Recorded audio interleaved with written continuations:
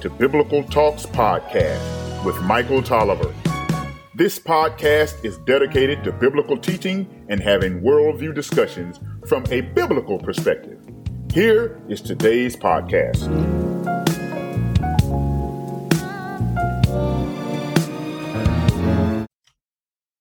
Lamentations, chapter 3, verse 21 to 24. But this I call to mind, and therefore I have hope. The steadfast love of the Lord never ceases. His mercies never come to an end. They are new every morning. Great is your faithfulness. The Lord is my portion, says my soul. Therefore, I will hope in him. Beloved the Lord, Pam Thumb sings a song called Life is Hard, God is Good. Listen to these words. You turn the key, then close the door behind you. Drop your bags on the floor. You reach for the light, but there's darkness deep inside, and you can't take it anymore. 'Cause sometimes living takes the life out of you, and sometimes living is all you can do. Life is hard.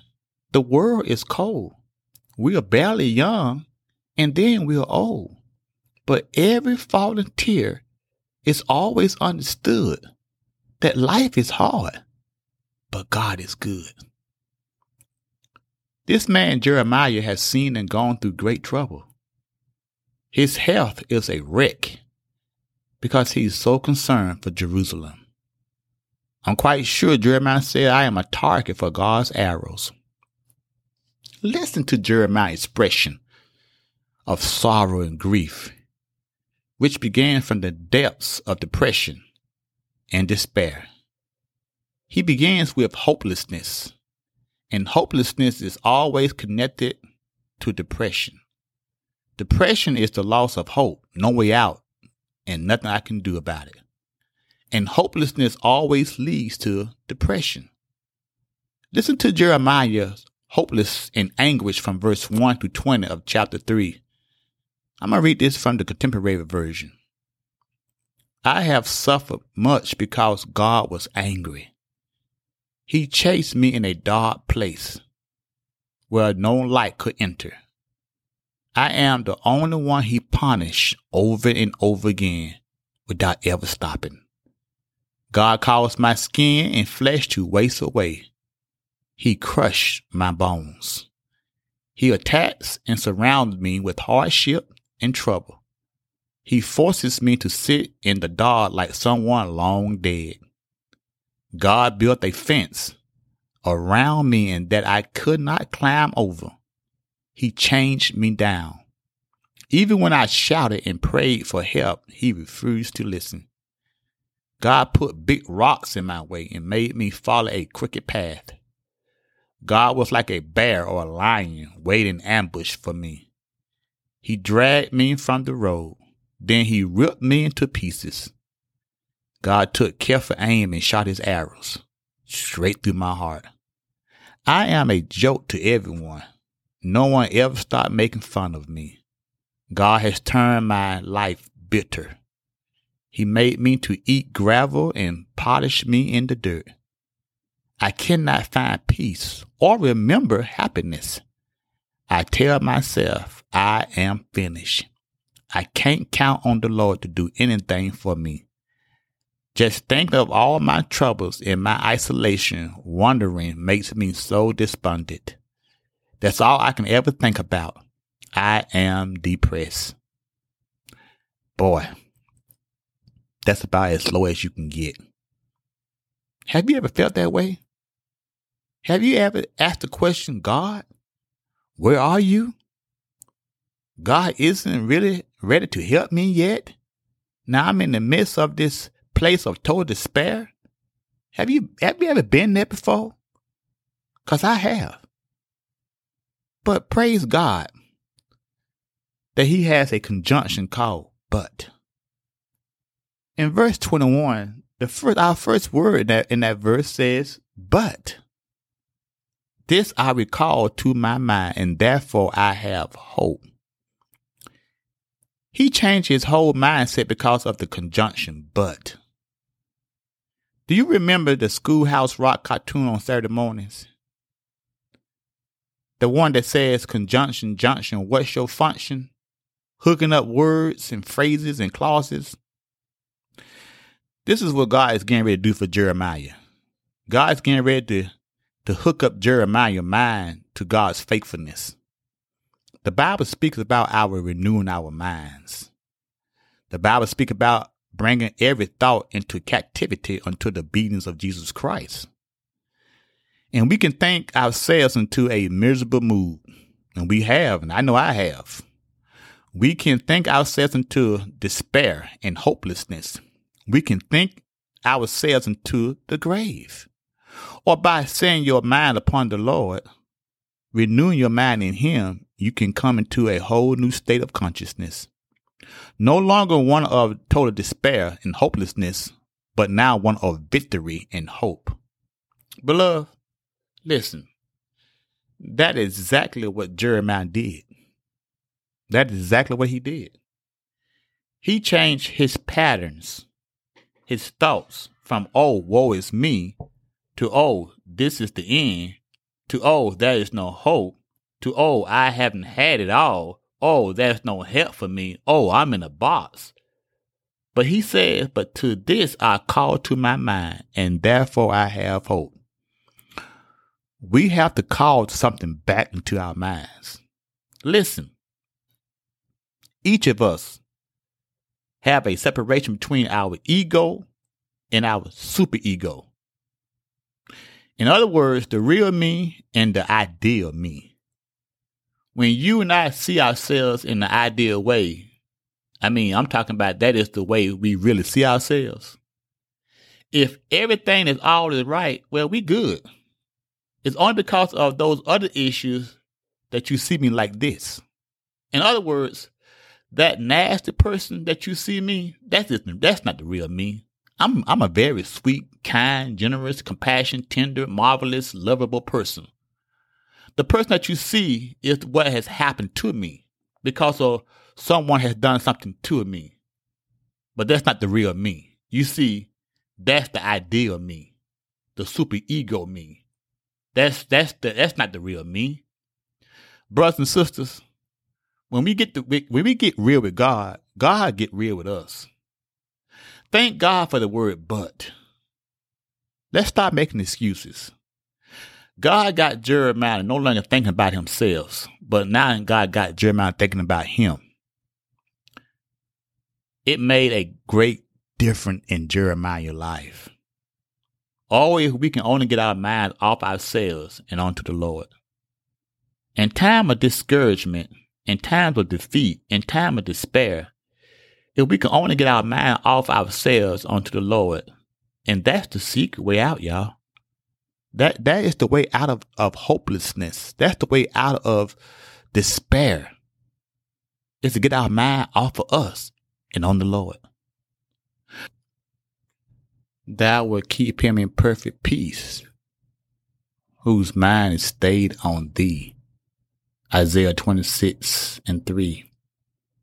Keep your mind stayed on the Lord, and God will keep you in perfect peace. Get your mind on yourself, and you're going to have all kind of chaos and depression. Jeremiah says, when I recall to my mind, what does he recall to his mind first? He says, it's the Lord's mercy that we are not consumed. Beloved, things are bad, but they could be a whole lot worse. It's God's mercies that we are still here. The fact that I woke up this morning is proof that God is merciful, and it's proof that he's merciful to you. You see, God is under no obligations to keep me and you around. It's only by his mercies that we have not been consumed. Secondly, because his compassion fails not. In 1 Corinthians chapter 13, 1-13, Paul is expounding the Greek word agape. He says love never fails. God's love never fails. God has never stopped loving you. God does not love you when you are good and hate you when you are bad. God's love for you is unchanging. It does not fail. God's love is continually being poured out upon your life. God's love is not conditioned upon what you are, but upon who He is. His compassion fails not. Love is not love that changes when its amendment changes. A guy would tell a woman, oh, until you make me mad. Until I change my mind. That's not true love. Love is not love that changes when its amendment changes. Let's look at the word mercy. Mercy is the expression of God's steadfast love that dismisses misery and does not give all that the sinner deserves.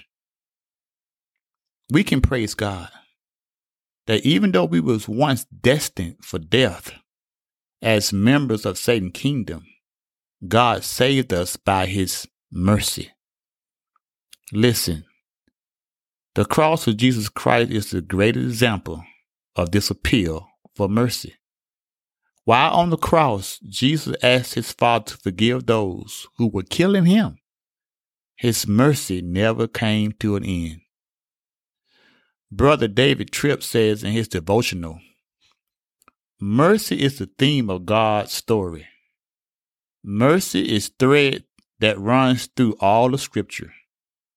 Mercy is the reason for Jesus' coming. Mercy is what your desperate heart needs. Mercy is the healer your relationship needs. Mercy is what gives you comfort in weakness and hope in time of trials. Mercy can do what the law is powerless to do. Mercy not only meets you in your strength, but guarantees that someday your struggle will end. Mercy is what this sinful, broken world cries for. Mercy triumphs where justice can't. If God only offered us justice, no one would run to Him. Let me say that again. If God only offers us justice, no one will run to Him. Because if He gives us what we just deserve, we in trouble. Listen, it is the knowledge of His mercy that make us honestly face ourselves and gladly run to Him. It is His mercies that we sing about and will celebrate 1,000,000 years into eternity. His compassion fails not. And God knowing me as well as He knows me, still loving me is one of the great miracles. Think about that for a second. God knows you. I mean, He knows you better than you know yourself. And He still loves you.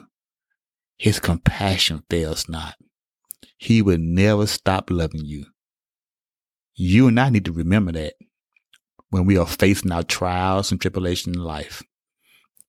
Beloved, God's mercy will never come to an end. In verse 23, this is what Jeremiah said. They are new every morning. Great is your faithfulness. Against the dark background of a lost nation, Jeremiah's personal agony in the light of God's faithfulness to His covenant and to His people gave Jeremiah a new hope. Now he did not deny his pain, yet he was assured that depression never has the last word when God is our hope.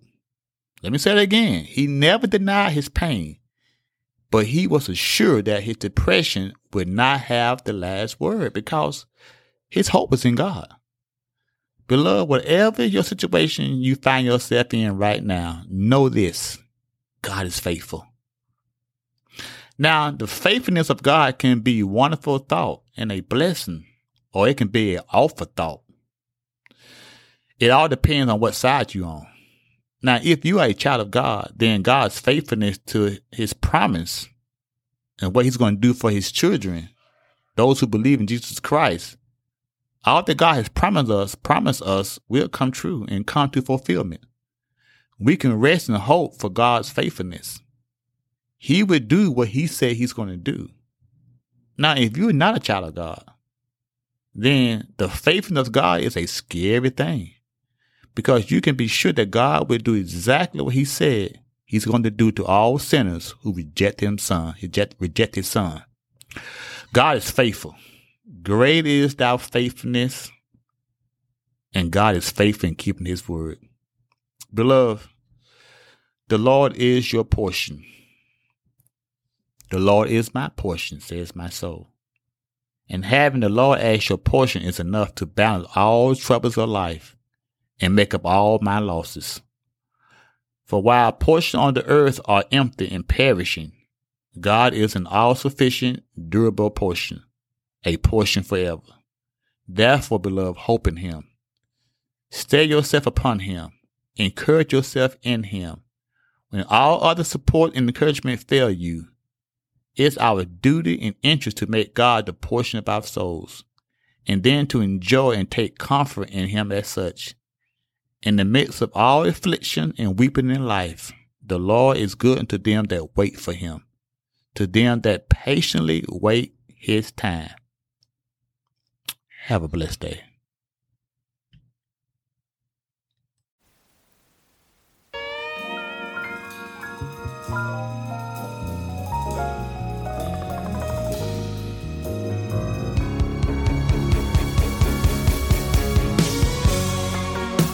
Thank you for listening to Biblical Talks. This podcast is solely supported by listener donations. Please go to biblicaltalks.com to support this podcast and have a blessed day.